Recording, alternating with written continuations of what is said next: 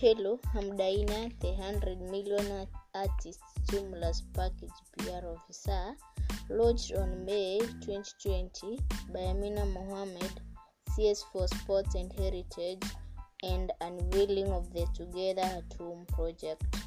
The phase 2 of the project basically states that the interested artists, musicians, and actors are encouraged to submit their proposals on artistic production for consideration by the ministry.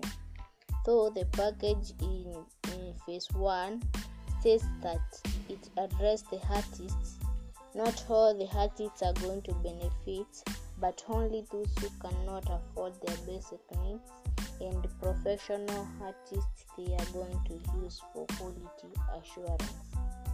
Therefore, artists are advised to produce work that would entertain and educate Kenya on COVID-19 safety and precautions.